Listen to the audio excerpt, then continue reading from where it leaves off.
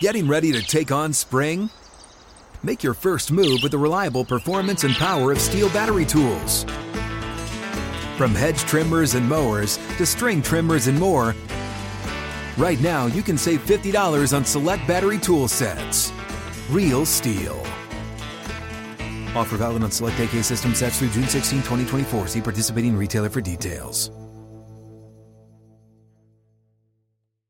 When you buy Kroger brand products, you feel like you're winning. That's because they offer proven quality at lower than low prices. In fact, we guarantee that you and your family will love how Kroger brand products taste, or you get your money back. So next time you're shopping for the family, look for delicious Kroger brand products, because they'll make you all feel like you're winning. Shop now, in-store, or online. Kroger, fresh for everyone.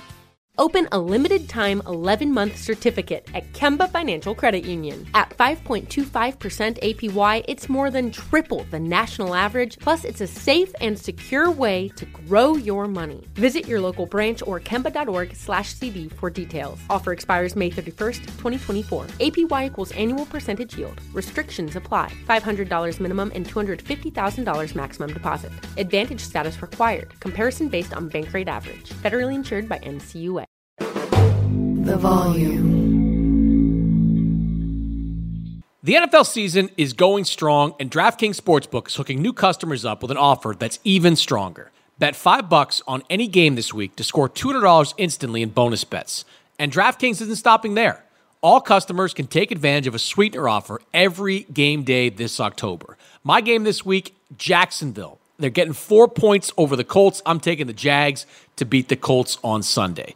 Get it on the game day greatness. Download the DraftKings Sportsbook app now and use code Mannix. New customers can score $200 instantly in bonus bets when you bet $5 on the NFL. That's code Mannix. Only on DraftKings Sportsbook, an official sports betting partner of the NFL. The crown is yours. Gambling problem? Call 1-800-GAMBLER or visit www.1800gambler.net. In New York, call 877-8-HOPE-NY or text HOPE-NY 467-369. In Connecticut, help is available for problem gambling. Call 888-789-7777 or visit ccpg.org. Please play responsibly. On behalf of Boot Hill Casino and Resort in Kansas, licensed partner Golden Nugget Lake Charles, 21 plus, age varies by jurisdiction, void in Ontario. Bonus bets expire 168 hours after issuance. See sportsbook.draftkings.com/football terms for eligibility and deposit restrictions, terms, and responsible gaming resources. This is Boxing with Chris Mannix. Oh, somebody punch him in the face. Anthony Joshua is a composed and ferocious finisher. Watch this. Andy Ruiz is the heavyweight champion. Hosted by SI's Chris Mannix. That was my moment. Now with interviews, analysis, and everything going on in the world of boxing. When you have talent, you are given another chance. Here's Chris Mannix. Welcome back. Another episode of Boxing with Chris Mannix, part of the Volume Sports. We are live on AMP. As always, you get the first listen of this podcast on AMP, first listen of all the Volume podcasts on AMP as well. Make sure you subscribe to the Volume feed, subscribe to my feed on AMP. Got a terrific show for you today. Keyshawn Davis, 135-pound contender. He's going to join me a little bit later on. He is in the mix for a lot of big fights right now. He's got a fight coming up this weekend. Nahir Albright. It's a fight you can watch on ESPN, going for his 10th pro win. But I talked to Keyshawn about a lot of what's out there for him in the 135-pound division moving forward, and a lot of the banter, let's call it, back and forth between some of these top guys at 135. But also this weekend, it is one of the biggest, maybe the biggest weekend. Yeah, it is the biggest weekend in Misfits boxing. You've got KSI going up against Tommy Fury, Logan Paul against Dylan Dennis in an absolute blood feud between those two guys. To talk about that, member of the broadcast team who's out there in the UK getting ready for what should be a pretty wild week. Ade Olpo is going to be part of the call on Saturday, live on DAZN pay-per-view. And Ade, you've done a lot of these Misfits shows. This has got to be the biggest of them all, right?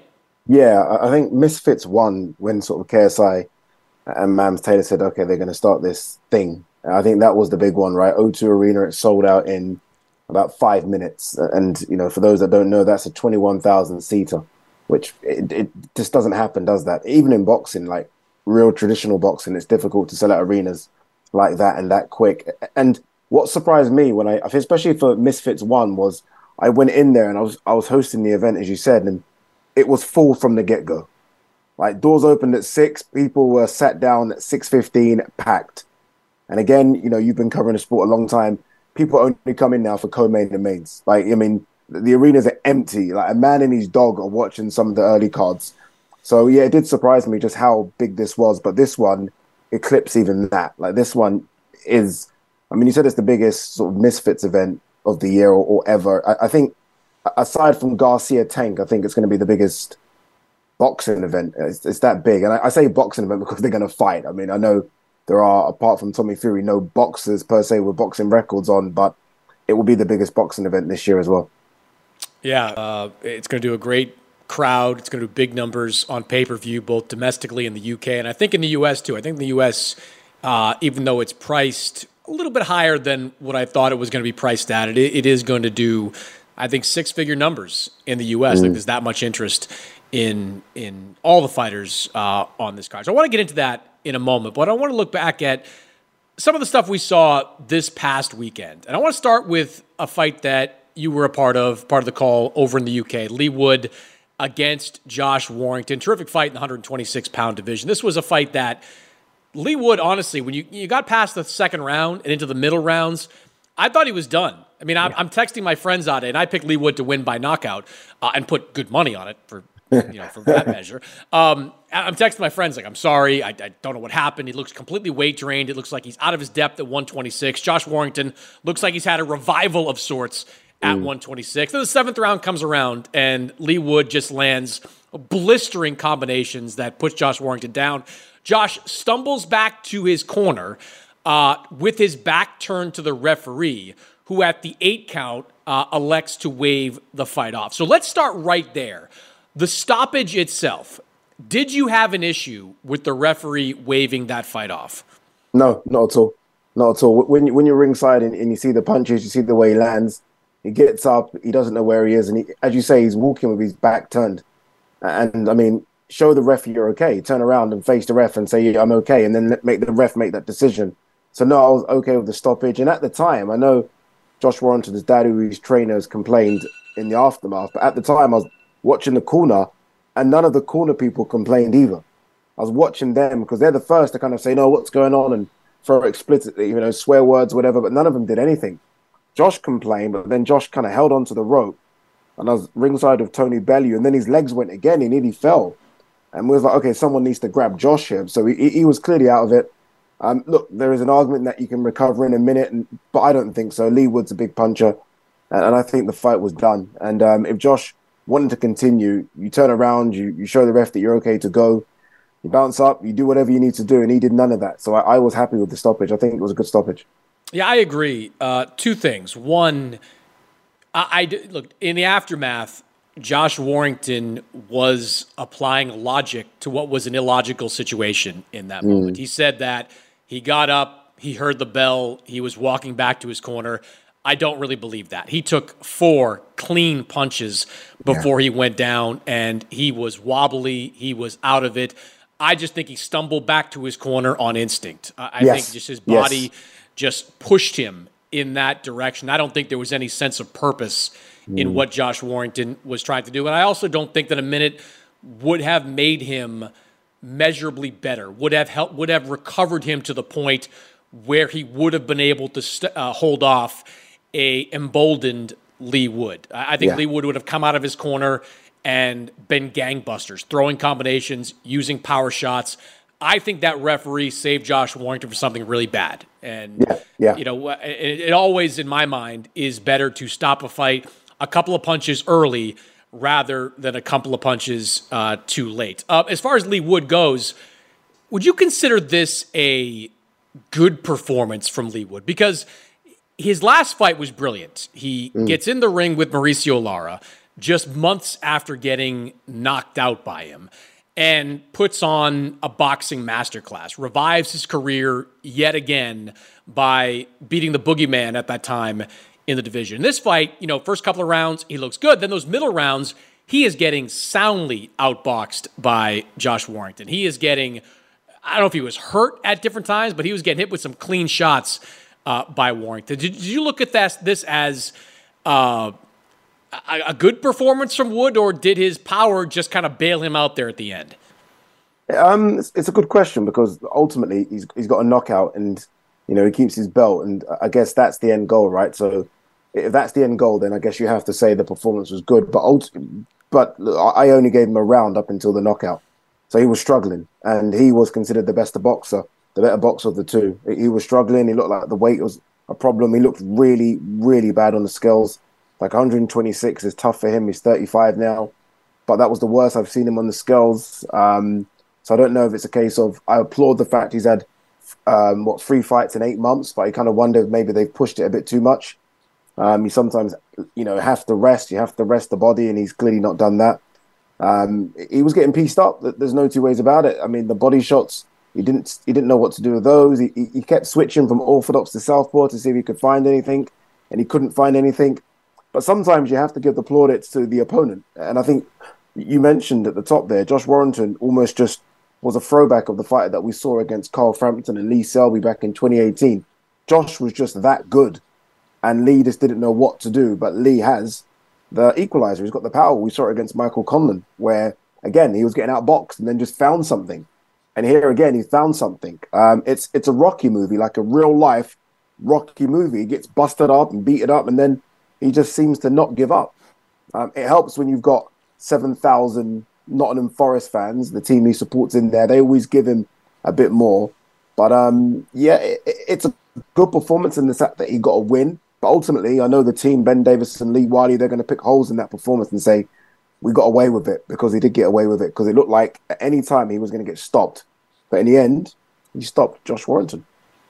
Yeah, and you mentioned Ben Davison. I tweeted this out immediately after the fight. I think you've got to give Ben Davison a lot of credit for where Lee Wood is at right now. Now, you go back to February when Wood was in with Lara, and he was winning that fight through the first, 5 or 6 rounds. Then he gets caught with that big left hook. He gets up, and immediately after he gets up, before the fight can continue, Ben Davison throws in the towel. Ben took a lot of criticism for that in the immediate aftermath, but you look at it now, and you can certainly make the argument that Ben saved Wood from what could have been a career-altering beating from Lara after that knockdown. He kept him maybe fresh for the rematch, and he kept him in position to have this type of performance against Josh Warrington. Do you buy into any of that Ben Davison deserves credit for where we are right now with Lee Wood? Yeah, absolutely.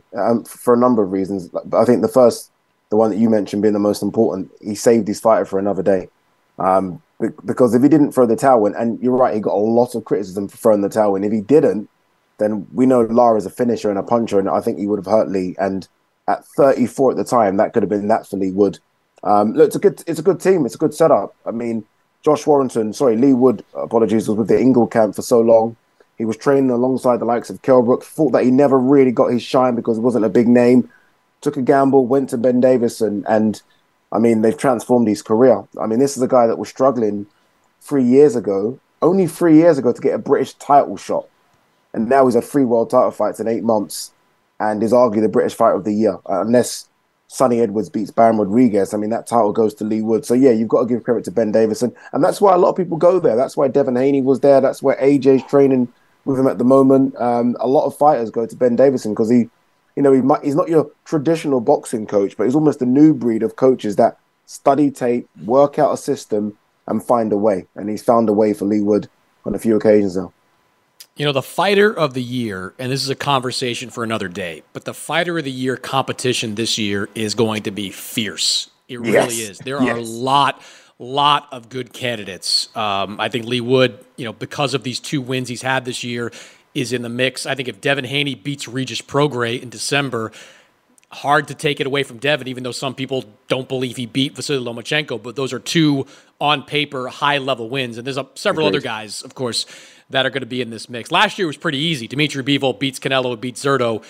that was a pretty easy pick for Fighter of the Year. This year, I think the competition is going to be fierce. Now, Lee Wood, as you mentioned, wants to take a break. He deserves a break. 3 fights in a year, tough fights all the way around. When he comes back, it will be at 130 pounds, and there's some fertile ground there for him. Eddie Hearn and Matchroom promote a couple of guys. Joe Cordina for a massive domestic fight. O'Shaquie Foster recently signed with Matchroom. He's going to return later on this month to defend his title and then presumably be in the mix. There's also some talk, though, about a rematch with Josh Warrington. What do you think the right move is for Lee Wood in his next fight? Is it go for a new title, or is it to run it back with Josh Warrington? It's, when you mentioned a bit earlier about Lee Wood's performance, if we're brutally honest, it wasn't a great performance.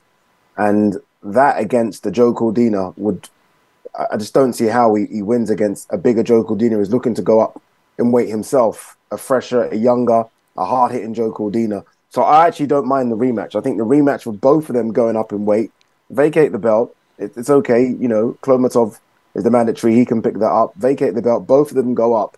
And the thing about Lee Wood as well, he wants to fight in the City Ground, which is the home of his beloved Nottingham Forest. That's a 30,000-seater stadium. You're going to need someone that can also pull the numbers, and Josh can pull the numbers to make that stadium sort of sell out. Joe Cordina can't, and nor can others. So I think for so many different reasons, because the fight was competitive between the two. Number one, the ending is semi-controversial if you ask Josh Warrington, and because Josh Warrington brings his own massive fan base, and you're going to need a fan base to fill that stadium. There's no point going to the stadium, which is 30,000. You can only do 8,000 tickets. There's no point. If you want an atmosphere in there, then you do it again. Leeds versus Nottingham Forest. And I think the fans would want to see that again because of how it ended. I mean, again, as you mentioned, Lee Wood, pretty much for me, lost every single round until the knockout. So there is a story to be told there. So I think you go again. Both of them jump up to 130. We run it back.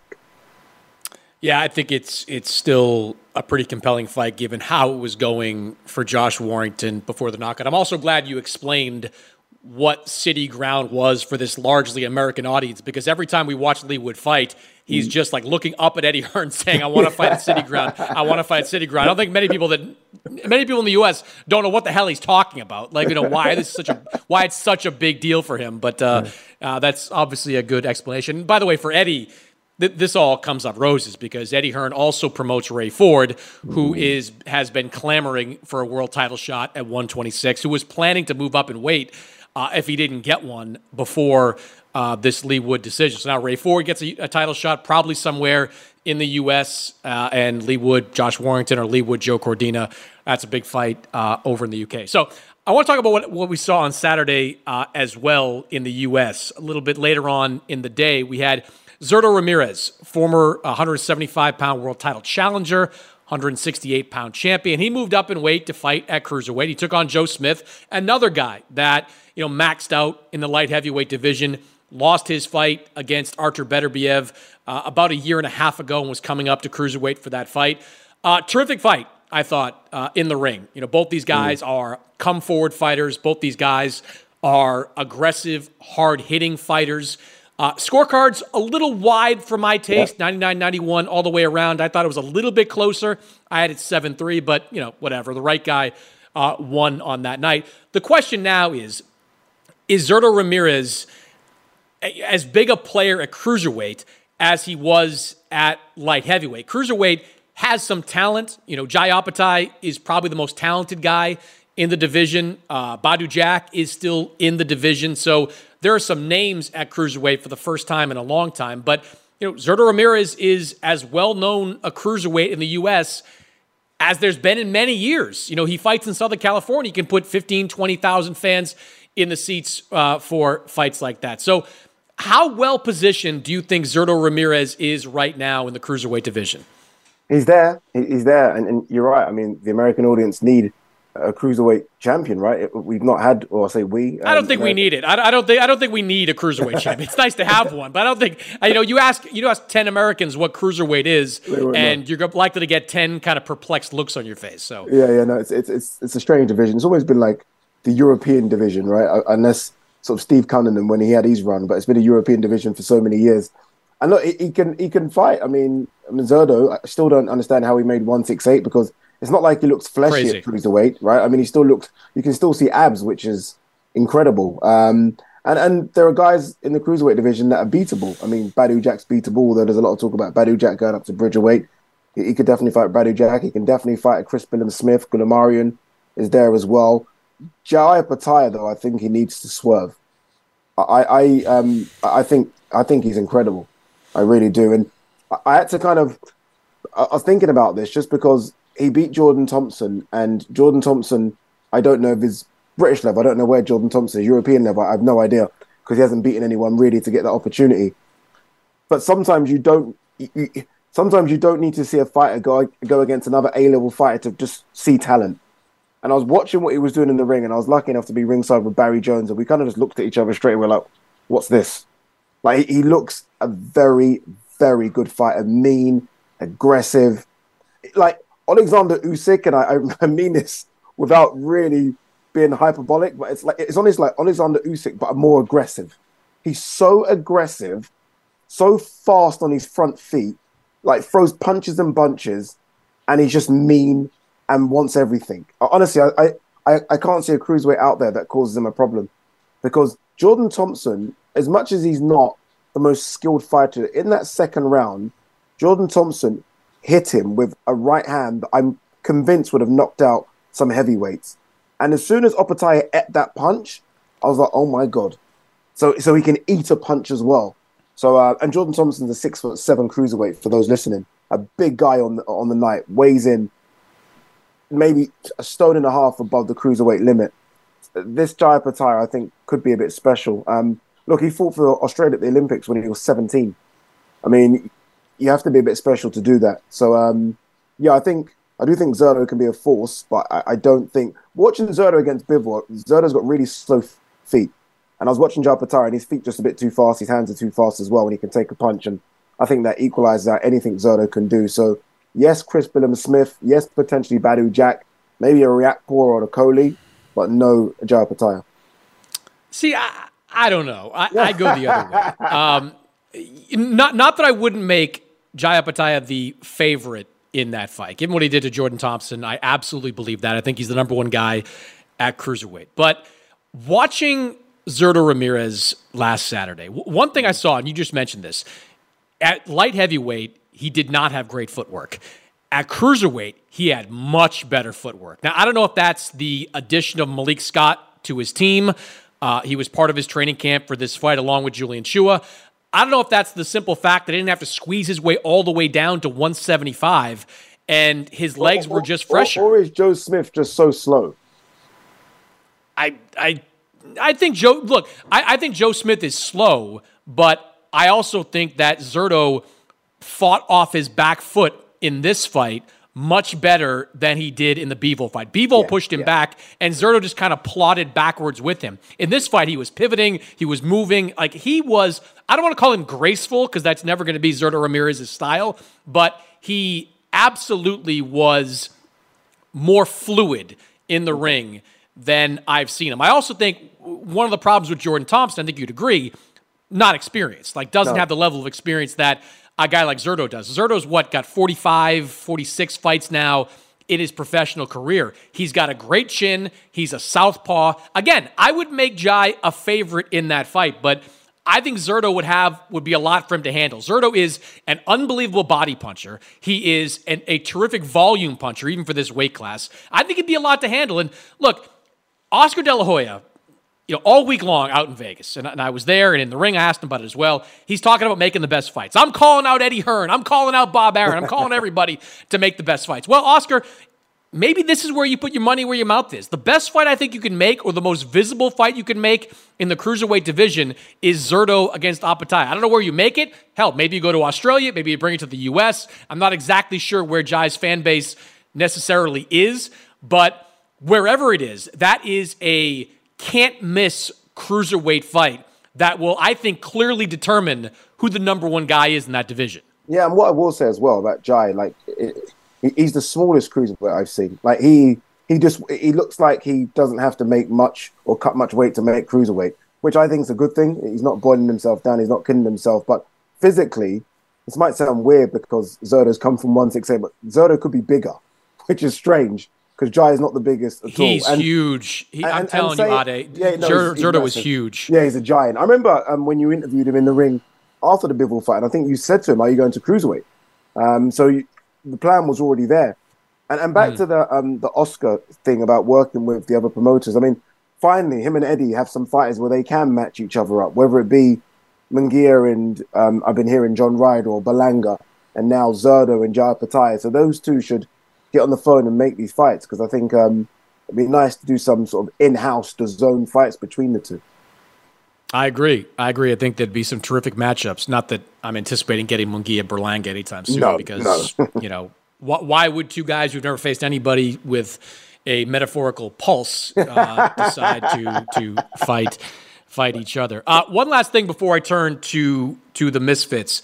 I just got in my email this afternoon a release from Showtime announcing the Demetrius Andrade David Benavidez fight. There's going to be a press conference in Los Angeles on Thursday. You bet your ass that I'm going to be there, because I'm going to be the only one, Ade, right now, picking Demetrius Andrade to win. I'm going to be the only one out there that believes that Demetrius Andrade's boxing skills are better than David Benavidez's, size, aggression, punching power. I believe Demetrius Andrade, even in his mid-30s, even at a new weight class, even with the inactivity that's plagued him for most of the last few years, I believe he is going to outbox David Benavidez. Can I get you to jump on my bandwagon here? Can I get you to join Team Mannix in this regard and pick Demetrius Andrade to beat David Benavidez on November 25th?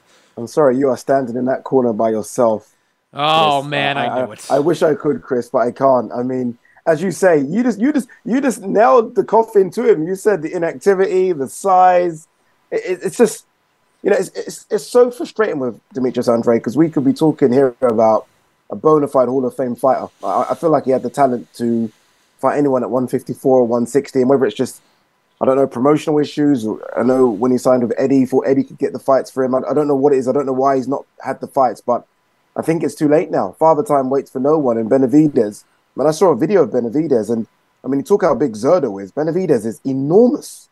That might be too big, though, Ade. That might be too big right now. He's going to have to cut down to 168 in less than 2 months. He looked like he was 220 in that video you're talking about that made its way through social media. I didn't even know it was him. There's a UK heavyweight called Moses Atoma. I actually thought it was Atoma because of his hair, and I thought, is that Atoma? Then I thought, oh my God, it's Benavidez. I was like, wow. He's big, but look, we know he can get down to the weight. We saw him against Caleb Plant. He's aggressive, and you know what it is? He knows that he's in the mix. If he beats Demetrius Andrade, we don't have a Canelo dance partner. I don't expect Canelo to fight MMA, but he'll be in the mix, and that's the carrot dangled in front of him. And I just don't expect Andrade to have enough size and enough engine to keep Benavidez off for 12 rounds. I just don't see how it happens. I remember watching Andrade against Liam Williams, the Welsh fighter. And although Andrade won that comfortably in the end, the last few rounds were kind of like, oh, what's going on?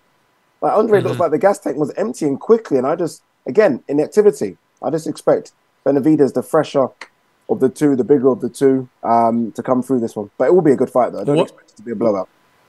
One of the wilder statistics in all of boxing is that Demetrius Andrade, at 32-0, a two-division world champion, has never faced a current or former world champion. It's wild that we can get to this point.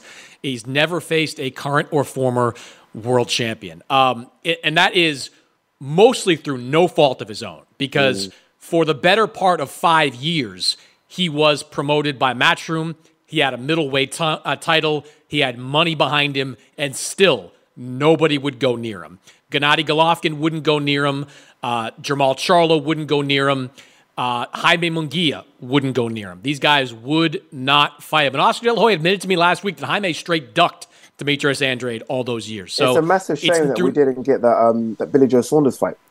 Exactly. That would have been... That was the one, right? That would have showed us exactly where both are.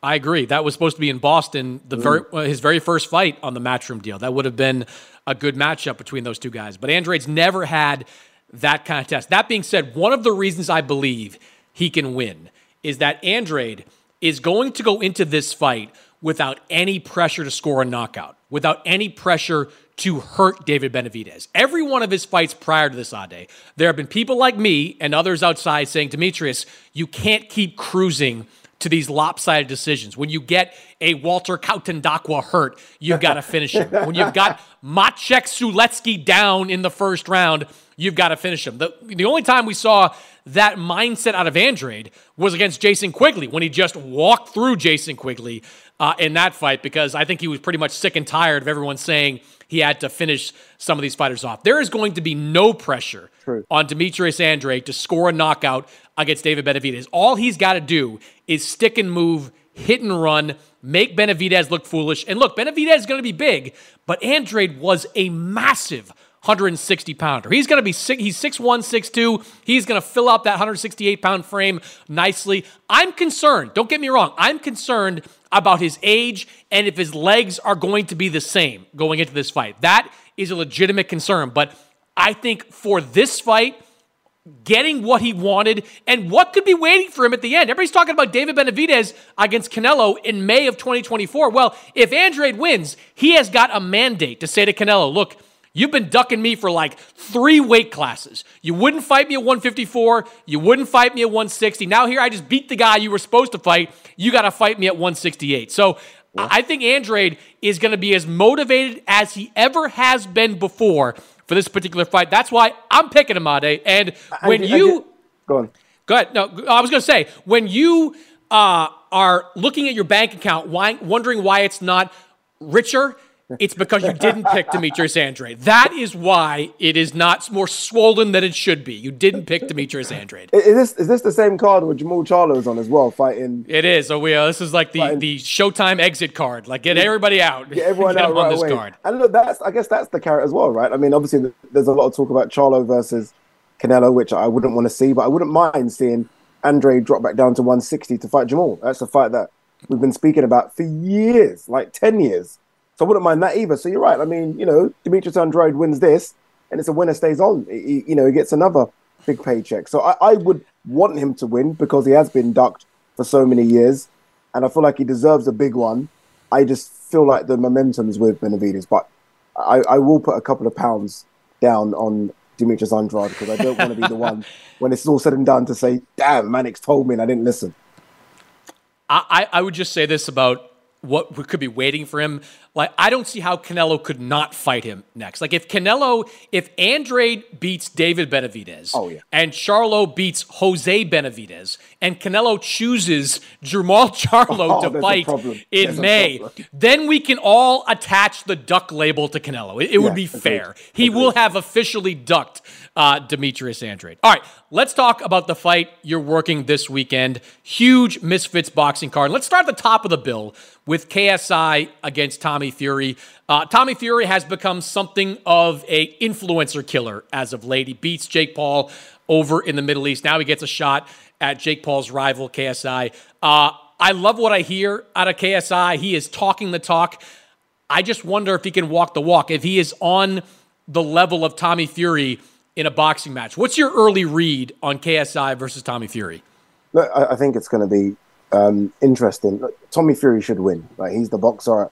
I was lucky enough to speak to him and his dad a few weeks ago, and he said he put gloves on Tommy Fury when Tommy was 6. So he's been in and around boxing ever since. His brother's the heavyweight champion of the world, so he should know how to box. Whereas KSI has just jumped on this thing in the last few years, but he has made big strides in those last few years. I've spoken to a few boxers who've watched him, and it's like, he's got decent hands for someone that is basically a part-time fighter. He's got good hands. I will say this though: when I did the face-off recently, I couldn't believe the size difference. They almost looked like 3 or 4 weight classes apart. No joking. One looked like the cruiserweight, and one looked like, I don't know, a blown-up welterweight.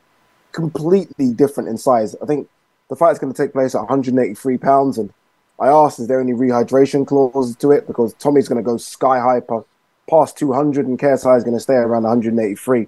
I think Tommy's just too big, too experienced for him. But you never know. You never know. I don't think Tommy looked fantastic against Jake Paul. I don't think Jake Paul looked great either. But it wasn't like this was obvious. Like if you were someone from Mars watching, you would be able to say 100% that's the pro boxer. So I don't think Tommy's that great either, but I think surely is too good for KSI, surely. Why do you think KSI is taking this fight? Because, I mean, of course he wants to beat the guy that beat Jake Paul. Their rivalry is real, and if he's able to accomplish that, it would be quite the feather in his cap. But it is a high-risk fight for KSI. He's going to make a boatload of money, but he makes good money when he fights anybody in this kind of influencer boxing scene. And we both know DAZN is, sort of pushing these guys towards each other as quickly as they possibly can because Jake Paul against KSI is a massive event either in the UK or here in the US. Why do you think KSI is taking this particular risk? I think you said it right at the top, Chris. You answered the question already. It's because of the Jake Paul factor. He wants to try and do one better than Jake Paul did. And he always raised up the risk reward. He's a businessman behind all of this, right? I mean, the Prime, the music, the films, everything, the YouTube, it's all about business for him. And the risk is big, but the reward is enormous if he wins. And I think he kind of plays the two. And again, all leads back to Jake Paul. If he were to beat Tommy Fury, I mean, I think this weekend fight, when you take in the US sales and the UK sales, I think it does over 1 million pay-per-view buys. If he were to beat Tommy and fight Jake, I don't even know what number to attach to how big that fight would be. And I think that's the reward he's searching for. I don't know if it's a money thing, but it helps. I think it's a wanting to fight Jake Paul and one-up him. And I think that's the risk he's taken. And it's a risky one, but there's almost this sense of, well, Jake lost anyway. So if I do lose, there's not a problem because Jake lost. So as long as he doesn't get knocked out, I feel like he's won. But the risk is that he does get knocked out. If he gets knocked out, then obviously it's a risk he shouldn't have taken. But as long as he can stand on his feet until the end of the 6th round, ultimately he's won because he's a YouTuber that has gone the distance with a professional boxer. He's got the confidence. I'll give him that. He's talking about Canelo. He's talking about Artur Beterbiev, which, maybe somebody should tell him to steer clear of that particular fight. So KSI against Tommy Fury is the big event over in the UK. In the US, I think people here are far more interested in Logan Paul against Dylan Dennis. Logan Paul's obviously built quite the name for himself, both on YouTube and, of course, now as a WWE wrestler. This has gotten so deeply personal that it's hard to really characterize it. I mean, Dylan Dennis has attacked Logan Paul's fiance, Nina Agdal, in some of the most deeply personal ways that you possibly can. It's gotten to the point where, as Logan has put out there, Nina has filed a lawsuit against him. He plans to litigate this regardless of what happens in the ring on Saturday night. I wonder, Ade, if you gave Logan Paul truth serum right now, do you think Logan Paul would be doing this? Do you think if he could go back in time 3.5, 4 months and say no to this particular matchup? Because Logan Paul doesn't need the money. I mean, Logan Paul has YouTube. He has Prime. He has a WWE career, which is blossoming. Look, he's wanted to box again for a while, but I wonder if he really wants to go through with this, because not only is this going to be kind of a blood feud in the ring, I think it has the potential to devolve into more than a boxing match. I have a feeling, just like we talked about with Nate Diaz against Jake Paul, I think Nate Diaz had a little more self-control. I get the feeling, Ade, if Dylan Dennis finds himself hurt or getting beat up, I think Dylan Dennis is going to do some jiu-jitsu shit. I think Dylan Dennis is going to do some MMA stuff. I'm sure there are protections in the contract, as there always are for stuff like that, but I don't think Dylan Dennis cares. I think Dylan Dennis is going to do whatever it takes to save face one way or the other in a fight like this. Yeah, I can't believe we're even here. I can't believe. I knew KSI Tommy Fury was going to happen. That one, as soon as I saw it, I was like, okay, that's going to happen. This one, I was like, it's not going to happen. Honestly, when they said that Dylan Dennis is here in Manchester, I still thought there's something's going to happen between now and Saturday whereby this fight doesn't happen. I'm shocked we're here. And I agree with you. I think if you were to have offered Logan Paul the time machine to go back and say, okay, maybe we don't do this, I don't think he does it. He wanted Nate Diaz. He didn't want this. I don't think he wanted someone like Dylan Dennis who has done all of what he's done. He's brought his personal life out into the world, and everyone's now talking about Logan's wife or fiance. I don't think he wanted this headache, but it has sold the fight immeasurably. Like, this is now the main event. And it's funny because initially, I'm pretty sure it was Tommy Fury, KSI main, and Logan Dillon co-main. Now, all of a sudden, I've seen the posters change to 2 main. So it's now, they've realized how big this is, that we just have to have it as a main event as well. It's massive now. It's massive, and credit to Dillon. Look, I don't like what he's done. I find it a bit childish, but hey, I mean, all fair in love and war. I've seen worse. I've heard worse. I've been around worse. And so it's funny that with these guys, Chris, honestly, with these guys, Chris, I don't even trust them that they're not all in it together. They're so savvy with their selves. Honestly, I wouldn't even believe they're not in a room together all talking about this. I don't trust any of them. But look, it sold the fight. It's got everyone interested from all over the world. I think Conor McGregor's going to be here. So it's going to spill outside the ring. There's no doubt, I'm with you, Dillon's going to do something stupid in it. It wouldn't surprise me if we have a Khabib Nurmagomedov jumping over the top rope type incident again, with Conor and Logan and Jake Paul getting involved with each other.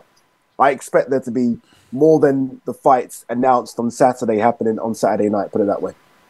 Yeah, there are a lot of works in boxing matches, a lot of shtick sometimes before fights in boxing matches, and these guys are as good at it as you can get. But, man, the way that Dillon Danis has made it so personal with Nina and you know, portrayed her to casual fans, to people that don't know any better as something I'm sure she's not, is just, you know, it's low. It's low. It reminds me, Ade, you remember when Mayorga fought De La Hoya? I do. And how personal that was. Like, Oscar was so furious because of what Mayorga was saying about his mom, about his wife, about everybody in his family.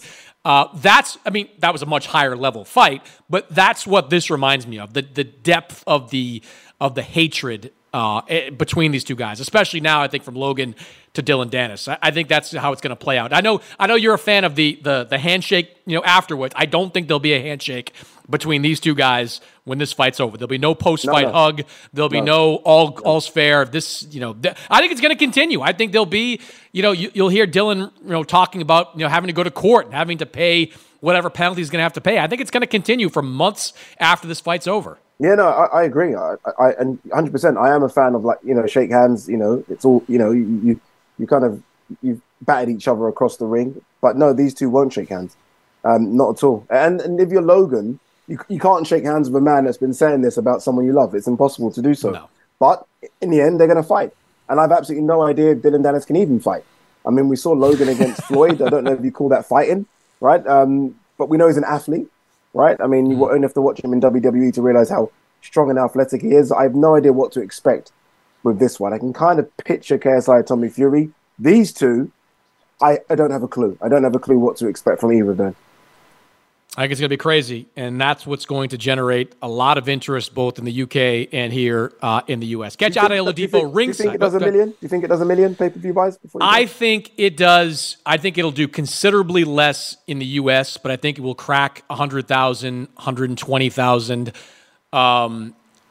You would be able to interpret better than me what the market in the UK, but I think between 500,000 and 600,000 sounds about right. So we're talking maybe 550 in the UK and 120 in the US gets it into that close to 700,000 range. That would be my guess, which is still a massive success for all four fighters, for DAZN, for everybody. That is a huge win. You know, couple that with God knows what the gate's going to be big, I'm sure too, out there in Manchester. It's just going to be. It's going to be a scene, man. It's going to be a scene over there. I'm excited for you. I think it's, you know, the Misfits stuff I don't watch a ton of, but I am 100% Saturday afternoon going to be glued to my TV on DAZN pay-per-view to watch what happens over in the UK. Check out Adi ringside on Saturday. KSI against Tommy Fury, Logan Paul against Dillon Danis. Again, that will be live on DAZN pay-per-view. Adi, good to catch up, man. Hope to see you either stateside or over in the UK sometime soon. Cheers, Chris. Top man. Appreciate it, brother.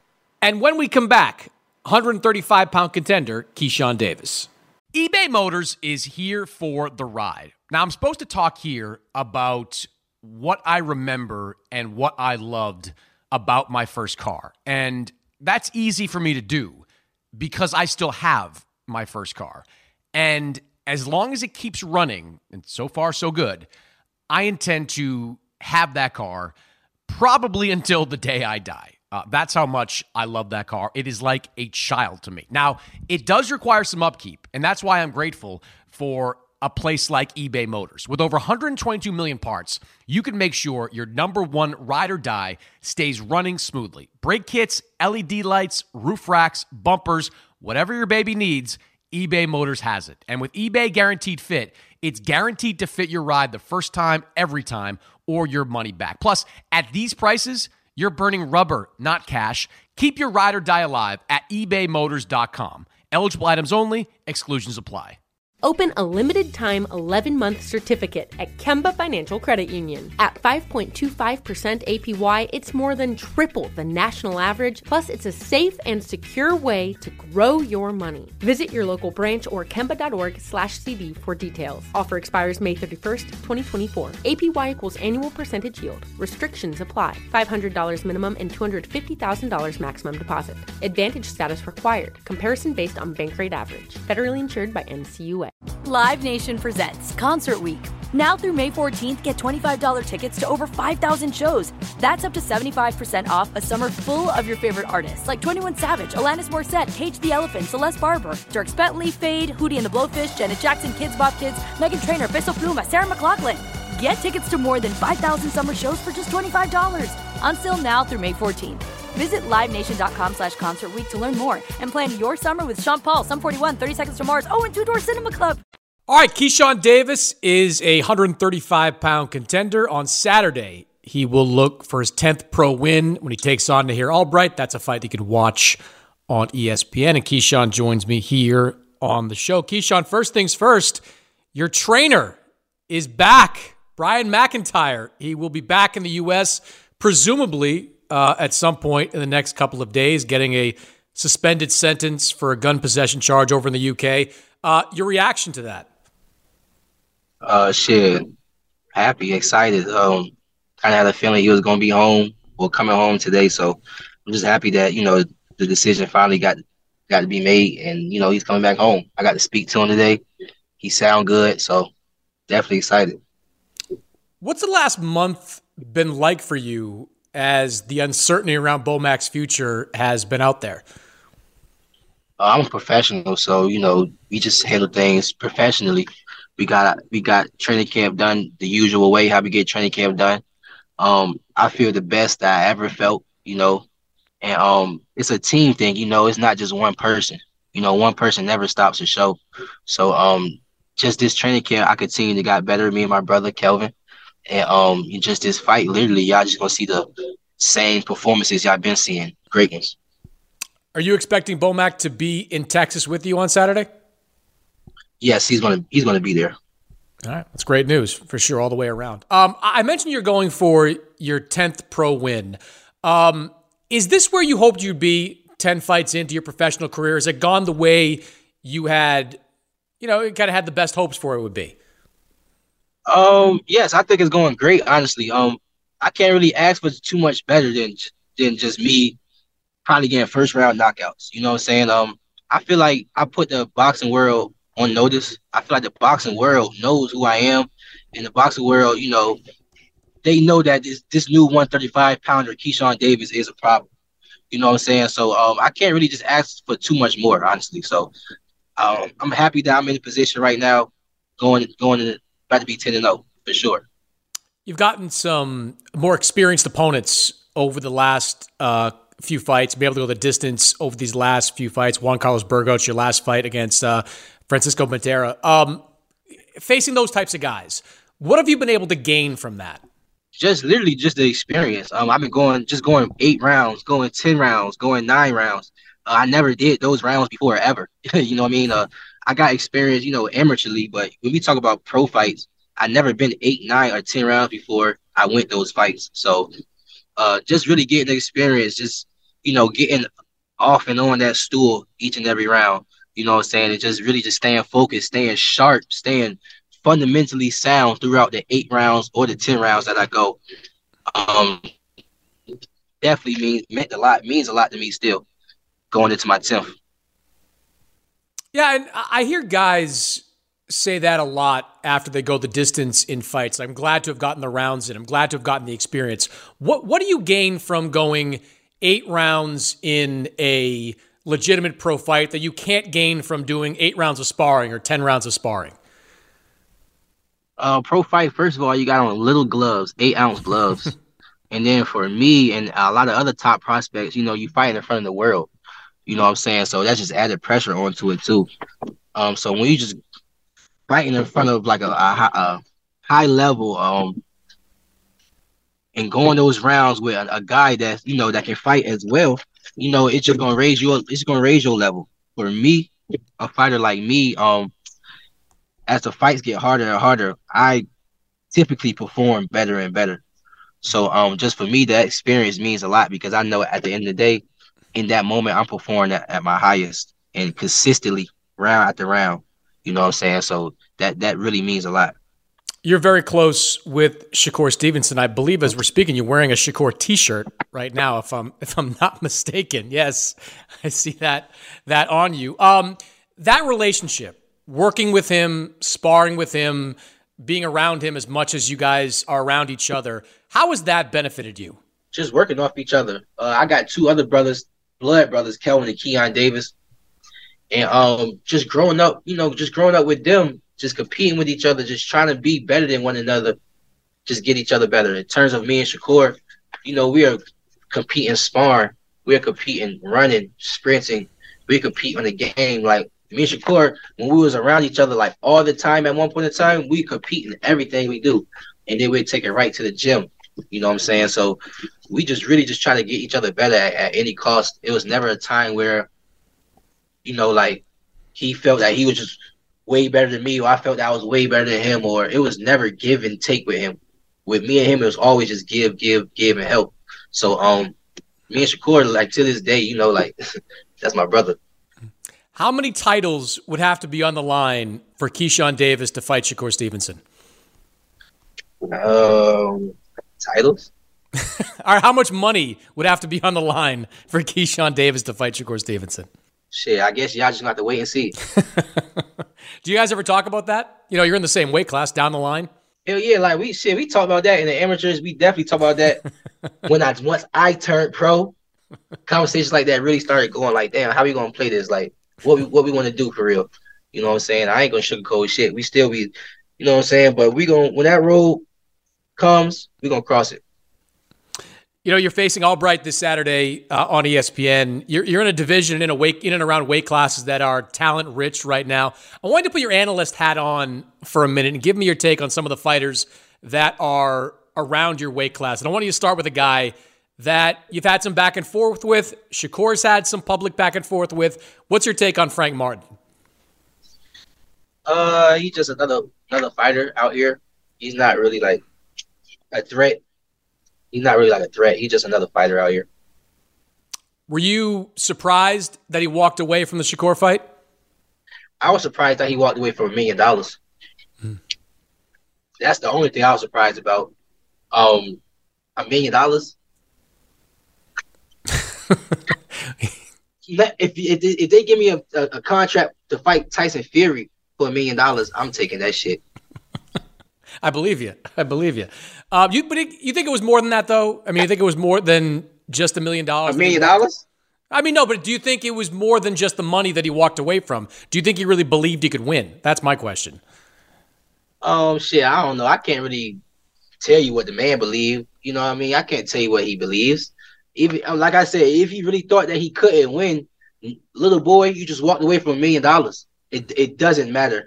If you thought you could have win or lose, you just walked away from $1 million that you never seen before.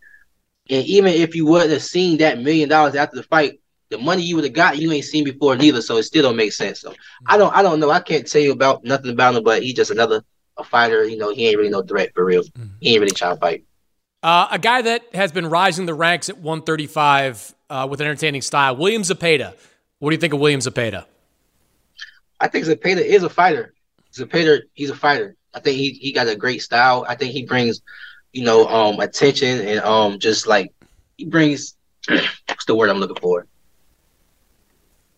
he brings he brings that action to the 135 division, man. He's definitely a fighter to, like, I would want to fight. You know what I'm saying? He's just a fighter that anybody fights, it could be a good fight. It could be a hell of a fight. Yeah, very entertaining style, that's for sure. A guy that you are also have worked with, Richardson Hitchens. What do you think about him? Richardson Hitchens is a hell of a fighter. I think, he's ready for a world title. Anybody. I think Richardson is ready for a world title, man. He's a hell of a fighter. Does Shakur Stevenson call your corner on the phone in the same way he was calling Richardson Hitchens' corner during that fight? I see you shaking your head. Nah, see, with me, my last fight, all I did was call Shakur and say, Shakur, I need you at my fight. And you know what I'm saying? Y'all see him there jumping up and down. So that's what I'm gonna do personally. But that man, he ain't gonna have to do that to me. You know what I'm saying? Bomac and the team is gonna take care of that.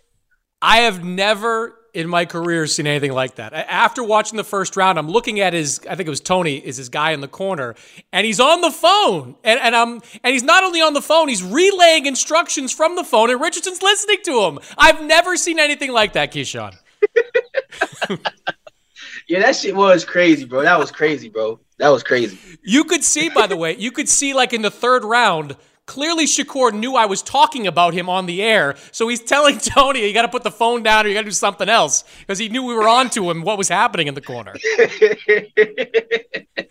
Hey, Africa won the fight, so He did. He beat a really tough guy. Do you like one thing Eddie Hearn said to Richardson after that fight was, it's great that you won, but when you have opportunities to be exciting, you've got to be exciting. It's an entertainment sport. Do you believe that? Definitely. If nobody want to see you fight, then who gives a fuck about how good you are? People want to talk a lot of shit about, my friend. You know what I'm saying? But at the end of the day, he is one of the best out here.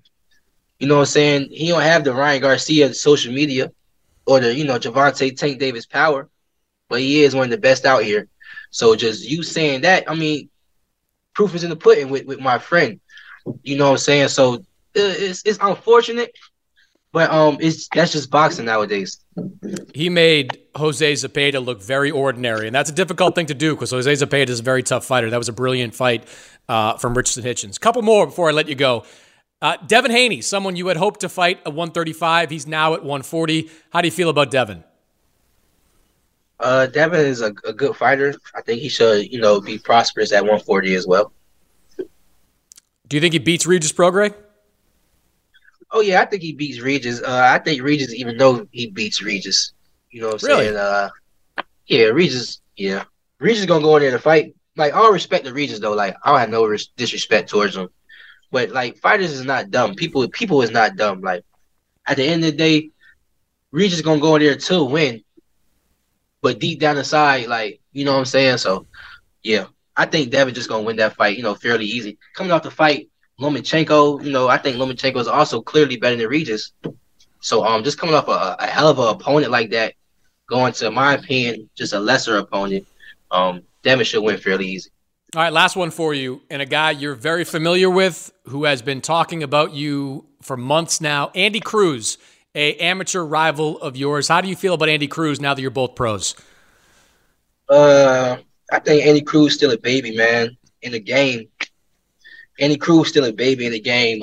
He got a lot of promotional work to do as well. A lot of that more so than his skill. So I'm not really entertaining that shit right now. It doesn't make sense. It's not making money right now.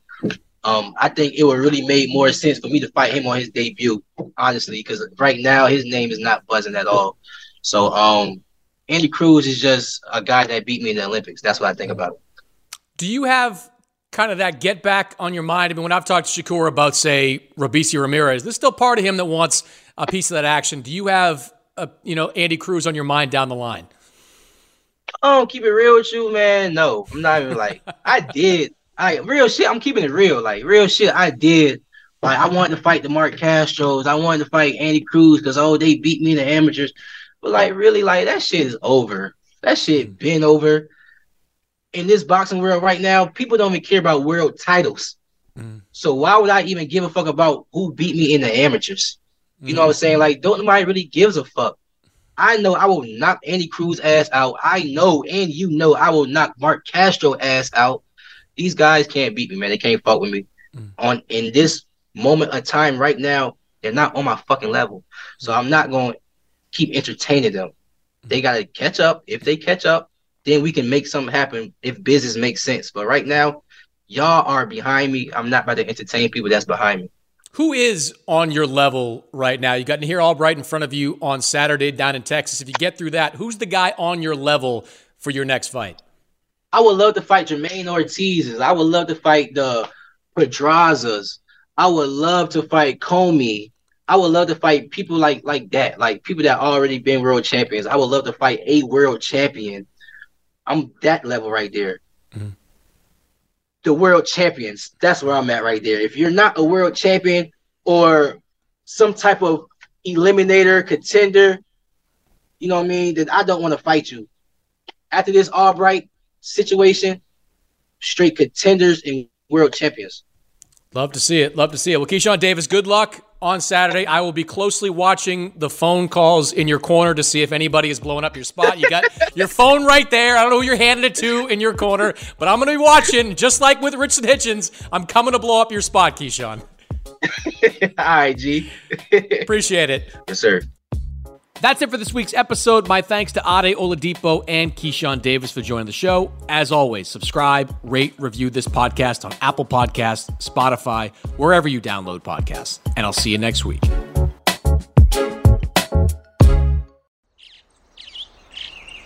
Getting ready to take on spring? Make your first move with the reliable performance and power of Steel battery tools. From hedge trimmers and mowers to string trimmers and more, right now, you can save $50 on select battery tool sets. Real Steel. Offer valid on select AK system sets through June 16, 2024. See participating retailer for details. Open a limited-time 11-month certificate at Kemba Financial Credit Union. At 5.25% APY, it's more than triple the national average, plus it's a safe and secure way to grow your money. Visit your local branch or kemba.org/CD for details. Offer expires May 31st, 2024. APY equals annual percentage yield. Restrictions apply. $500 minimum and $250,000 maximum deposit. Advantage status required. Comparison based on bank rate average. Federally insured by NCUA. Live Nation presents Concert Week. Now through May 14th, get $25 tickets to over 5,000 shows. That's up to 75% off a summer full of your favorite artists like 21 Savage, Alanis Morissette, Cage the Elephant, Celeste Barber, Dierks Bentley, Fade, Hootie and the Blowfish, Janet Jackson, Kids Bop Kids, Meghan Trainor, Peso Pluma, Sarah McLachlan. Get tickets to more than 5,000 summer shows for just $25. Until now through May 14th. Visit livenation.com/concertweek to learn more and plan your summer with Sean Paul, Sum 41, 30 Seconds to Mars, and Two Door Cinema Club.